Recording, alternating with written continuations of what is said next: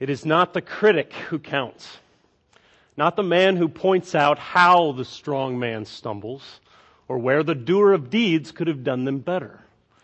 The credit belongs to the man who is actually in the arena, whose face is marred with dust and sweat and blood, who strives valiantly, who errs and comes short again and again, because there is no effort without error and shortcoming.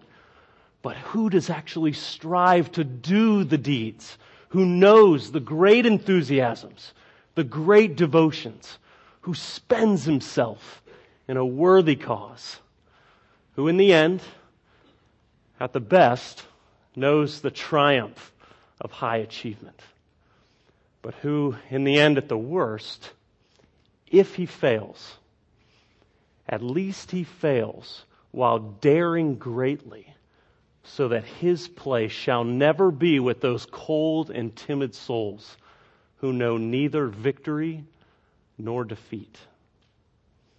Teddy Roosevelt, April 23rd, 1910, delivered as part of a larger address at the University of Paris in Paris, France. That single excerpt from that 35-page speech has been a buttress for people to get them through the naysayers of life. And not only individuals, but entire nations have drawn upon this small excerpt. It stands alone and has stood for over 100 years now on its own merits. And we hear something like this, and among other things, we know one thing. Words are powerful. Words that are then strung together to make phrases or complete sentences. And that these carry like freight behind a train meaning that actually have propositions that assert things, sometimes true, sometimes false. And even more, some of these propositions will never die. But like so many of God's good gifts, the greater the gift, the uglier the distortion of it. We see all around us how even the sexual revolution of the past half century or so has worked its corrosive effects on so many aspects of how we just live our lives today. A good gift, horribly distorted.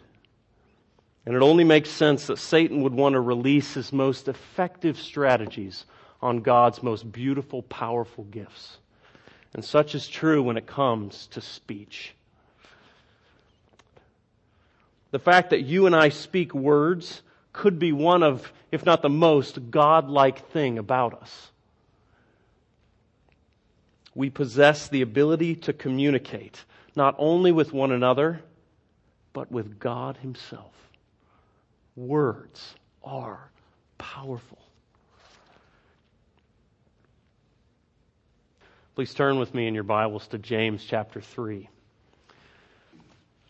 Having reached what is perhaps the midpoint of this book, James continues to teach us about the nature of true, genuine religion.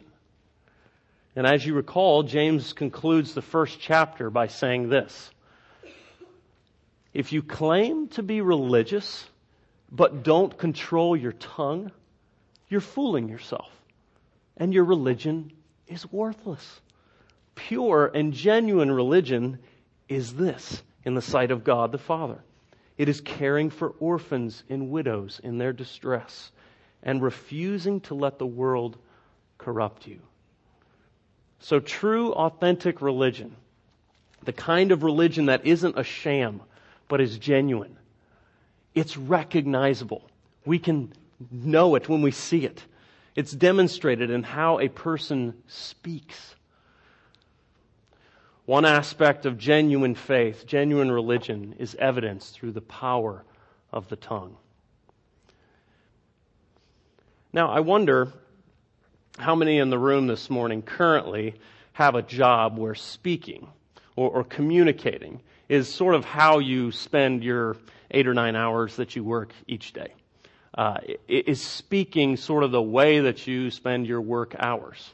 Perhaps you're an educator, a receptionist, marketer, teller at a bank, customer service representative, salesman, journalist, a manager, nurse, lawyer, or something similar.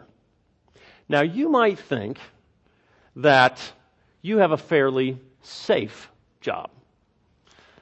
Definitely more safe than maybe someone who might work in a factory, perhaps handling heavy machinery where there's a decent level of danger there, but that person may really not communicate with anybody in the course of their day. They may just do their thing, they may stand on an assembly line, and maybe they even work with toxic materials or things. So we might think, surely I'm more safe than the person in that job.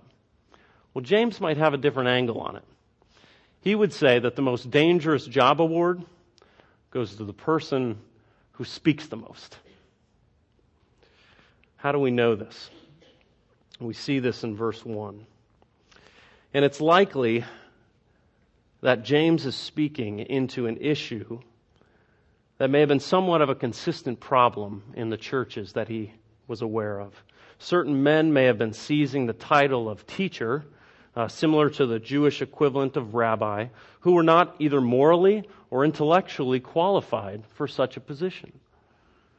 I think of several years ago, I was able to teach at an international school in Cambodia, and I remember a conversation with some of the missionaries that were there, and they were talking about how hesitant they were to ever give a title of Lokru, which meant teacher, to any native Cambodian, because there was something about the fabric of their society that it would seem it would fill them with pride and the idea of using words to influence people.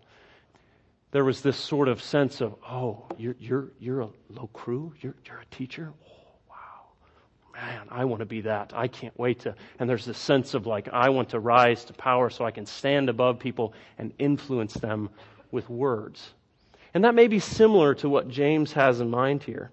In his day and age, you can imagine how people probably didn't read and write. Nothing like they do today. The most convincing voice that claimed the most knowledge was oftentimes the one who swayed the masses. So this is why James begins the way he does in verse 1. He says in James 3, verse 1, "Not many of you should become teachers, my brothers, for you know that we who teach will be judged with greater strictness." So like the good teacher that he is, James begins here. He begins his subject at hand with an illustration. Teachers, watch out. Teachers should be few in number, for it's a burden to bear rather than a title to be enjoyed. Why, we might ask? Well, because a stricter judgment awaits those who speak, those whose words are many. Our words are very, very significant to God. We live in a culture where words are cheap, don't we? They're just words. They don't matter, right? It seems that not a month goes by where there's not some professional athlete or somebody in the news that says something that's either politically correct or just sort of is taken in a way that could be misconstrued. And just like vultures descending on this person, the media comes after them and they always say, "Did your words actually reflect your actual beliefs?" And of course, this happens every time. I'm just amazed. They go on Twitter and they tell all their followers, "I apologize to anyone I may have offended. My words in no way reflect what I believe." And it's as if those are the magic words, and we go, "Oh, good.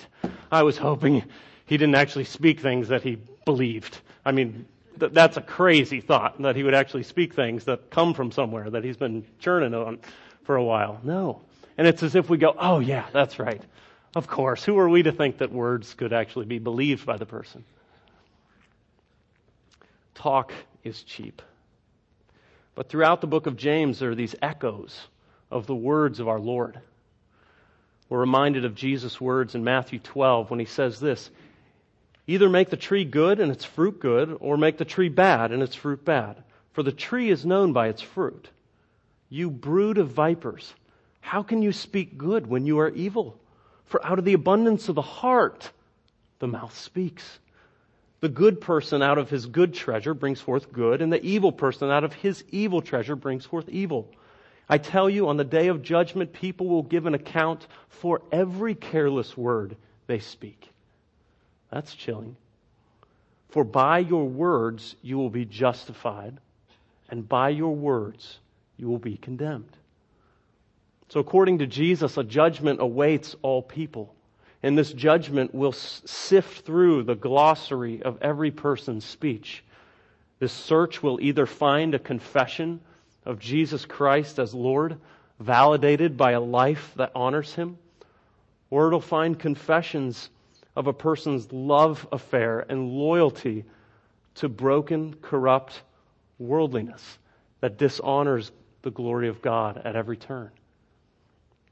If Jesus is right, our words always reflect our heart. We speak because of what's inside. It's a sounding board for our heart. Verse 2, we read, "For we all stumble in many ways. And if anyone does not stumble in what he says, he is a perfect man, also able to bridle his whole body." Truer words have never been spoken. We all stumble in many ways. I've asked people from time to time a question that I remember being asked. What one area in your life do you feel that if you saw growth, you feel that your spiritual life would sort of just take off spiritually? Is there a certain area? Oftentimes the answer is, it's my thought life, personal purity, bitterness, anger, things like that. But I don't know if I've ever heard someone say, without a doubt, my tongue. It's my tongue. Sometimes, maybe. But do we ever put it in that category of if a person controls that, he is a spiritually complete, mature person? We tend to downplay the tongue's significance. But James says if you control this small member of your body, you're spiritually mature, able to control the whole body for the glory of God. Old Testament wisdom literature, and specifically Proverbs, repeatedly speaks to the importance of a person's speech. Just listen through a few Proverbs from Proverbs 16 through 18. "Whoever restrains his words has knowledge, and he who has a cool spirit is a man of understanding. Even a fool," I love this, "even a fool who keeps silent is considered wise. When he closes his lips, he is deemed intelligent." Gracious words are like a honeycomb, sweetness to the soul and health to the body. A worthless man plots evil, and his speech is like a scorching fire. A fool takes no pleasure in understanding, but only in expressing his opinion. A fool's mouth is his ruin, and his lips are a snare to his soul. Death and life are in the power of the tongue, and those who love it will eat its fruits. So James continues to illustrate the tongue's power by means of vivid pictures that would have been easily understood in his day. So we read in verses 3 through 5. "If we put bits in the mouths of horses so that they obey us, we guide their whole bodies as well. Look at the ships also. Though they are so large and are driven by strong winds, they are guided by a very small rudder, wherever the will of the pilot directs. So also the tongue is a small member, yet it boasts of great things. How great a forest is set ablaze by such a small fire." The tongue directs the course of a person's entire life. In the same way, a bit guides a horse and a rudder guides a ship. Both our internal speech, that is to say our thoughts, and our spoken words, they set the direction of our lives. Scan your thoughts for a moment. Isn't that true? Who we are in our hearts ultimately comes out in our speech, and really, largely, sets the course of our lives. But let's not view the tongue as having a mind of its own. Let's not fall into that trap. Even the tongue is simply that sounding board for the heart. It's still the will of the rider who pulls on the reins on the horse and directs it. And it's still the sailor who controls the rudder and turns the boat. So it is clearly still the heart of man where the real battle lies. So as if talk of judgment in verse 1 was not enough to sober us to the tongue's power, James moves from simply conveying a natural power of the tongue to now a rather scary turn, the destructive power that is in the tongue. So we read in verses 6 through 8, "And the tongue is a fire, a world of unrighteousness. The tongue is set among our members, staining the whole body, setting on fire the entire course of life, and is set on fire by hell. For every kind of beast and bird, of reptile and sea creature can be tamed and has been tamed by mankind, but no human being can tame the tongue. It is a restless evil, full of deadly poison." Wow. John Calvin once described the tongue as that slender portion of flesh containing a whole world of iniquity. The tongue can stain the whole body. This is the very same word that James uses in chapter 1 when he describes the staining effect that the world has upon our hearts. So we see here sort of his themes coming together. One of the main ways in which we stain ourselves with this world is through the instrument that is right here. The tongue is so often used to do the staining. Have you ever met a person whose speech was just entirely repulsive? It didn't take you but a few seconds with that person, and it was almost as if the defining characteristic of that individual was just a putrid, sort of nasty speech, as if it were staining their whole body. The tongue can set the entire course of a person's life on the fiery path to hell. It would appear that Satan himself loves to throw kindling on the tongue's destructive ability. Our tongues act as the spokesperson for our hearts. As our primary representative, our tongues verbally chart the course of our lives. The tongue cannot be tamed by any human being. It's a restless evil. Restless, that's the same Greek word for the word unstable in chapter 1, describing the double-minded man. There's this instability about it, almost as if a chemical compound that's about to react. There's this restless nature to the tongue where it just wants to lash out in a new, fresh way, in an evil sort of manner. It's bad news. The tongue is full of deadly poison. You can almost imagine James picturing the serpent in the garden when he's writing this, using the serpent that used his speech to directly call into question God's speech. Did God really say you should not eat of any fruit of the garden? And sadly, our tongues are more like Satan's than like God's. After hearing these descriptions, our natural response is to say, hang on a second, let me process this. Is this what I think it means? Knowing how evil the tongue is one thing. Got it. But no human being has ever tamed this thing? What hope do we have? That's the most demoralizing news you could tell me, James. Is this some sort of cruel joke? You started out your book by saying true religion, and I'm thinking, I want to have true religion. It's controlling the tongue. By the way, no one's ever done it. Good luck. Should we just throw in the towel? Hang it up right there? And yet I think if we're there, we're where we're supposed to be. Because James knows no man can tame the tongue. Only God can do that. James knows that true religion requires new hearts. Hearts that, like King David, cry out in Psalm 119, "Oh, how I love your law.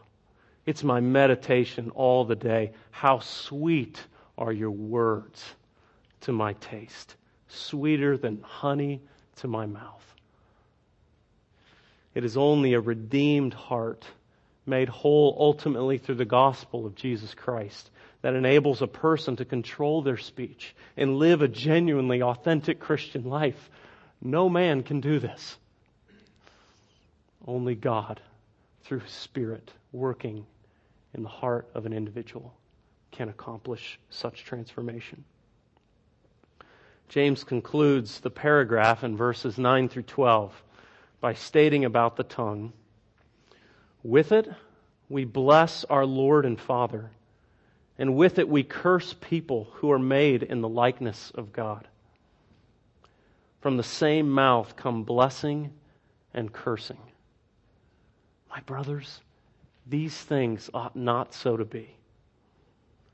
Does a spring pour forth from the same opening both fresh and salt water? Can a fig tree, my brothers, bear olives, or a grapevine produce figs? Neither can a salt pond yield fresh water." So in our day, the idea of blessing someone is little more than offering a trite automatic phrase after they sneeze. Bless you. And that's about as far as it goes. And cursing someone may be just that short outburst that we witness our neighbor have with another neighbor when he's angry about something. And that's what we think. But in the ancient world, this would have been far more significant. As Douglas Moo points out, people in the ancient world attributed great power to the curse. The ancient curse was far more than just abusive language. It called on God to, in effect, cut a person off entirely from any possible blessing and consign that person to hell itself. This is precisely why Jesus commanded His disciples to bless those who curse them. This was no small matter. The paragraph concludes with words reminiscent of our Lord in Luke 6. "For no good tree bears bad fruit, nor again does a bad tree bear good fruit. For each tree is known by its own fruit. For figs are not gathered from thorn bushes, nor are grapes picked from a bramble bush. The good person out of the good treasures of his heart produces good, and the evil person out of the evil treasure produces evil. For out of the abundance of the heart the mouth speaks." If the tongue only speaks what is first in the heart, our only hope of controlling our speech is to undergo a transformation of our heart through the enlivening gospel of Jesus Christ. Consider the life of Christ for just a moment. Was there ever a time in His life where He was not tempted to respond sinfully with His speech? You can just read the Gospels and look at different periods of His life and see that temptation just abounded. Or imagine this. Imagine the guilt that may have sat heavy on a man like James. As the half-brother of Jesus Christ, I wonder how many words he has in the backlog of his mind that were jealous, envious, nasty, as he watched his brother always perfectly obey his parents, always do the right thing. If anyone had a bird's eye view on the only person who has ever controlled their tongue, it was James. It was because he'd seen it firsthand. The other end of Jesus' life also demonstrates the power of a controlled tongue. As He willingly subjected Himself to the worst injustice the world would ever know. The prophet Isaiah foretold, He was oppressed and He was afflicted, yet He opened not His mouth. Like a lamb that was led to the slaughter, and like a sheep that before its shearers is silent, so He opened not His mouth. They made His grave with the wicked, and with a rich man in his death, although He had done no violence, and there was no deceit in His mouth. Can you just imagine the events of the cross? Recently in a Bible study with some friends, we read through the account of the Lord's death There's a lot there. It makes you linger in it for a while. And it should make us just marvel that our Savior did not say, "What is going on? I've had enough." Listen, the crown of thorns, the flogging, the beating, the spitting, the making fun, that was all. But I'm not going up that hill. I'm not going through with this. I've had enough. After all, folks, I didn't do anything wrong. I'm innocent. He did not. He took this, not to atone for his own sin, but with you in mind. With you in mind. With me in mind. For all the nasty words we've ever said within the privacy of our homes, with all the awful, careless words that we've done, he was saying, I'm about to give you my perfect record. My sinless speech is yours because I am your sinless substitute. If you struggle with your lips, there is hope. And it's not in yourself. James is pretty clear on that. You can't tame your tongue. But God can, because he has done it for you. One of the most beautiful things we can meditate on. Just think, this suffering servant who never once sinned with his tongue has offered himself for us, so we might be clothed in his radiant purity. We have died, and our lives are hidden with Christ in God, as Paul says in Colossians 3. Only in the gospel do we have transformed hearts that result in speech that now loves to build up others, as we read in Ephesians 4 earlier. Loves to forgive others because Christ has forgiven us. It loves to resist corrupting talk with its clamor and slander and evil speech. So James has already warned against only being a hearer of the word and not a doer.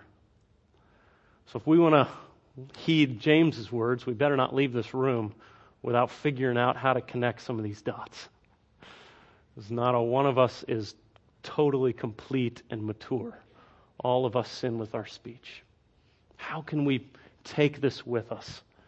Implement true religion in our lives so we can reflect God's character. Have a sober recognition of the power that lies in your tongue. Have a sober recognition of the power that lies in that small little piece of flesh that's in your mouth. Realize what it can do. James doesn't give us these graphic, frightful pictures of the destruction that can come from our speech so that we can let it pass through our ears and not give it a second thought, right? We need to be shaken up over this. Christians, how will a lost world glorify your Father who is in heaven if they don't first see your good works, specifically the good works that are your speech? How will they know the transforming power of the gospel if not through your words? If our words are just as negative and perverse as theirs, our religion is certainly worthless, as James says. Husbands, wives, parents, grandparents, teens, children, all of us, know this and believe it. You can set things on fire with your words.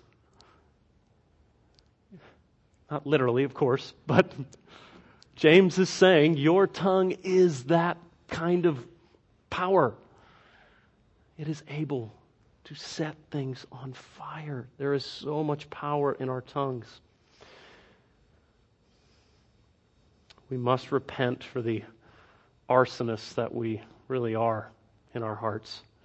The sad thing is that it's often directed towards the people we say we love the most. That doesn't make sense. This is not the life Christ has called us to live. Secondly, admit that you are hopelessly incapable of controlling your speech apart from your new life in Christ.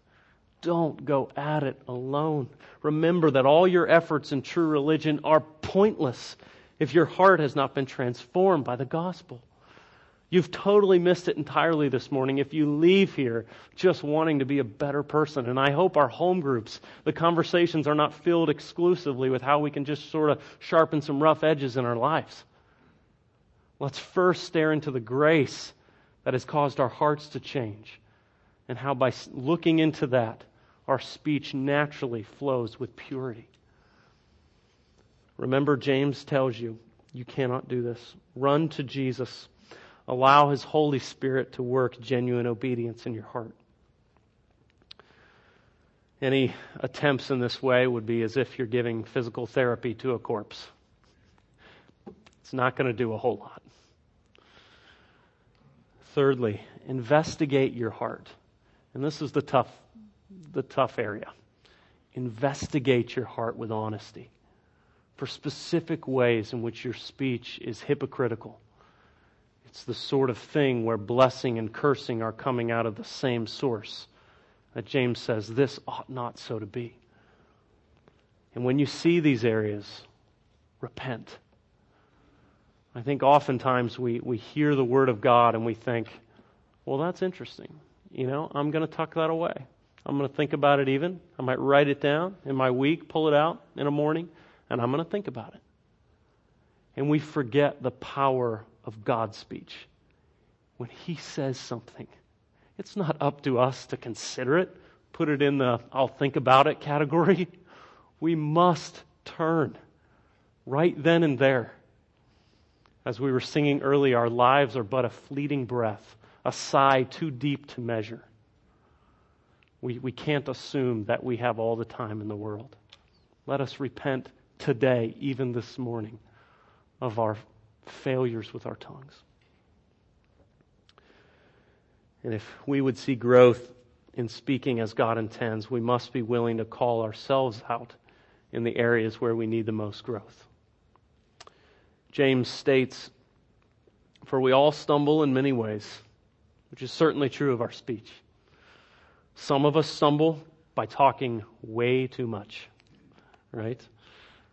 Sometimes we gossip about other people. Sometimes even within the church, jealousy and envy run rampant. And we don't just keep it to ourselves, we actually spread it. Bitter words about past hurts, or maybe you interacted with someone and you took their words a certain way, you never followed up for clarity, you just right then and there said, I don't like that person, and I am not talking to them again.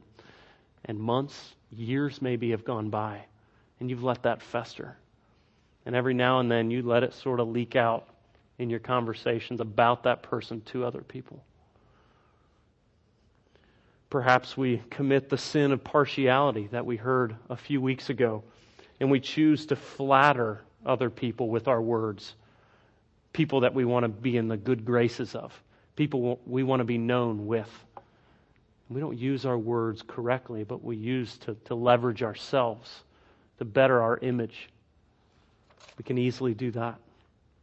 Or perhaps our sinful speech is done via social media, and we excuse it by, hey, I'm just putting this out here. It's good for me. I need to vent. Makes me feel better. There it is. And we sort of get calloused and we say, if people don't like the way I am, well, that's their fault. Or perhaps you tend to be sort of a busybody, someone who's a little too nosy into people's lives, and you surmise certain things about them, and although you mean well, your words often confuse, mislead, and even instigate, rather than provide peace and comfort to other people. Or some of us stumble by talking far too little. That could be the other end for some of us. A failure to give gracious words when it's clearly the moment. As we read in Ephesians 4, as fits the occasion. The occasion's right before you and you shrink back in fear. I'll probably say it wrong. And you don't give grace. You don't give truth to your brother or sister in Christ. Perhaps it's that failure to share Christ with those who don't know Him. A failure to give the gospel, whether in your workplace, neighborhood, or something similar. Sometimes there's a failure to bear someone's burden because you just rather remain in your private comfort zone. We just rather not know. If I don't know, I'm happier. Ignorance is bliss, right? Actually, listening to someone means you're going to get some of their baggage. And there's hardly anything more Christian than bearing someone's burden with them. Is there anything more Christ-like than that? Knowing a little bit of this weight is going to be carried right here on these shoulders. And sometimes we can just say, I just don't have time for that. I'm just not going there.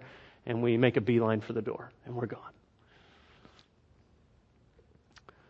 God's Spirit does a fantastic job of pointing out these areas. Will you ask Him? Will you seek Him?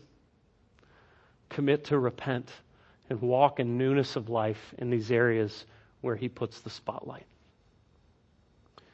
And lastly, utilize the unbelievable gift of speech. Use it. This is one of God's greatest gifts to us. Let's not let it be hijacked by those who distort it. Nothing more godlike than when we speak truth to one another. Maximize our times together as a church family to minister gracious words to one another. Perhaps this is after a service. Perhaps this is before a service. Maybe it's sort of something you want to talk about with your family. We're going to commit to coming 10 or 15 minutes early, and we're even going to stay a little bit late for this exact purpose, so we can just talk. So much ministry happens, and none of us even pick up on it. It's going on all around us as we're taking our seats, as we're leaving, as we're walking down the hallway. It's right here. Put yourself in the way of that. Prioritize just that organic, informal ministry that your words can have when we gather together as a church family.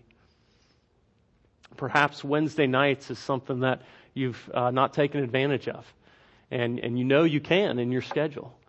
And there is something beautiful about a group of men, group of ladies getting together and just sharing thoughts about a passage of Scripture, sharing how they need grace to obey it, and then bearing those burdens together. Perhaps that's a great time to use your words to minister to each other and to be ministered to. We must fight the urge to just plop down and zone out. It's easy, isn't it? Let's use the incredible gift of our speech to give grace to those who hear, as the Apostle Paul says. Sometimes this might be in the form of loving rebuke. When you see your brother or sister apparently hardening to the work of God in their lives. The author of Hebrews anticipates this, and he says in chapter 3, "Take care, brothers, lest there be in any of you an evil, unbelieving heart leading you to fall away from the living God. But exhort," that's verbal, "exhort one another every day, as long as it's called today, that none of you may be hardened by the deceitfulness of sin." All of us are just as vulnerable as Eve was in the garden to the lies of Satan, the deceitfulness of our own hearts, and the deceitfulness that comes at us in the form of temptation. We need God's church if we're going to live genuine, true religion, as James intends. What about prayer? Prayer has got to be one of the most underutilized purposes of our speech. If offering words of wisdom or encouragement seems too daunting for you, perhaps simply offering to pray with someone. In a certain sense, each time we pray, we seize back from Satan the very thing he sought to destroy in the garden: fellowship with God. What about singing? Do you like to sing? Maybe you have a bad voice, or you think you do. It's okay. You realize how many Christians for generations have thought of their hymnals in very different ways than we do? We think of them as those things we occasionally touch that are in the seats in front of us. Think about using one. And I would love to just blitz you with tons of awesome hymnals. There's one I just got this week that's fantastic. It has more songs that we sing as a congregation than any other one hymnal, and it's free. You just sign up online. It's amazing. You need it. You should get it. And what an amazing way to sing back to God. Perhaps your own prayers are slow coming. You can hardly put words to your emotions, your trial. Others have, and they wrote them down. And God's allowed them to be passed on to us. Use them. Sing them. I found this even in my own life recently on a more regular basis. Just encouraging. Very encouraging.